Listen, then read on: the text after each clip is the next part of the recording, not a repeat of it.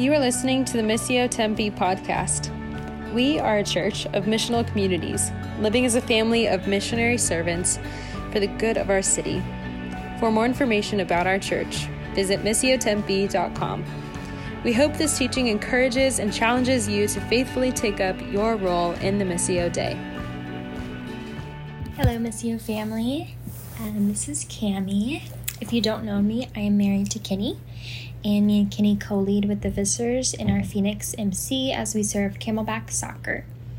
I've been asked to read a psalm, and so I chose Psalm 130. So this psalm is either called a song or a prayer of repentance. Some may feel guilt or shame when it comes to repenting or just that word, but in this passage we see and learn that God responds with grace, forgiveness, and unfailing love. Before I go ahead and read it, just a background. Psalm 130 is a part of the Song of Ascents. It is a thought that when the Israelites were traveling toward Jerusalem, the pilgrims would sing these songs together in community during their journey. It is named Ascent because they would sing it on an uphill road to the city. Let's read. Psalm 130. Out of the depths I cry to you, Lord. Lord, hear my voice. Let your ears be attentive to my cry for mercy. If you, Lord, kept a record of sins, Lord, who could stand? But with you there is forgiveness, so that we can, with reverence, serve you. I wait for the Lord, my whole being waits, and in his word I put my hope. I wait for the Lord. More than watchmen wait for the morning, more than watchmen wait for the morning. Israel, put your hope in the Lord, for with the Lord is unfailing love, and with him is full redemption. He himself will redeem Israel from all their sins. So I'm just going to go through a couple of things that I noticed as I was reading through Psalm 130, and then some points that I think we could take away from it as a community. So just going through, kind of breaking it up. In verses 1 and 2, we hear people calling out to God, asking for mercy in response to their sin, just like me and you probably do daily, because we're not perfect and we need help, and we call on God to help us. In 3 and 4, it talks about how if God kept track of every sin, we wouldn't be able to stand before him. But the good news is that he doesn't. He doesn't bring up past wounds. He doesn't fill us with guilt or shame, but he responds with grace. And you can see it in this. It says, if you, Lord, kept a record of sins, Lord, who could stand? But with you there is forgiveness, so that we can with reverence serve you. In Hebrews 10, it points to this as well. It says, their sins and lawless acts I will remember no more. So jumping down to 7 and 8, it says, Israel, put your hope in the Lord, for with the Lord is unfailing love, and with him is full redemption. He himself will redeem Israel from all their sins.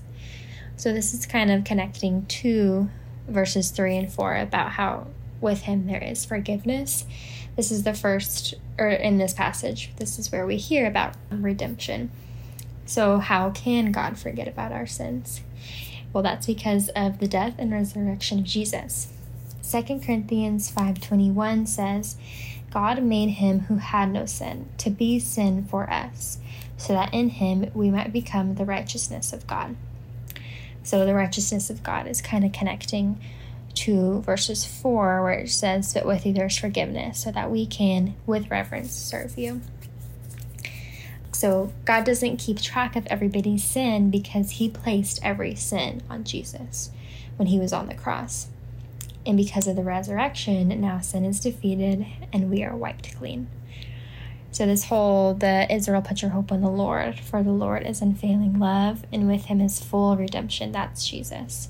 Jesus is the full redemption, and that's how God can forgive us, is because of Jesus' death on the cross. So some points to take away from this little passage. We're not perfect people, and we will sin and need to go to God in repentance. But I feel like this passage gives us a good reminder of God's character. He's welcoming us with open arms, ready to respond with grace, mercy, and unfailing love. He's not going to shame us. He's not going to, you don't need to feel scared. We're not perfect, and everybody's probably going through something. And I also like how it's a song of ascent, and that while they were traveling, it's a song that they would sing together in community. So I like to relate this to our communal confession that we do on Sundays or during our gatherings. We have a personal time of repentance, and that's good, and that we should practice that as well. But when we join together, showing that we all need God in all things and everything, it just shows how strong that we as a family, as a community, can come together and agree that yes, we all need God and we're desperate for him and we need his help.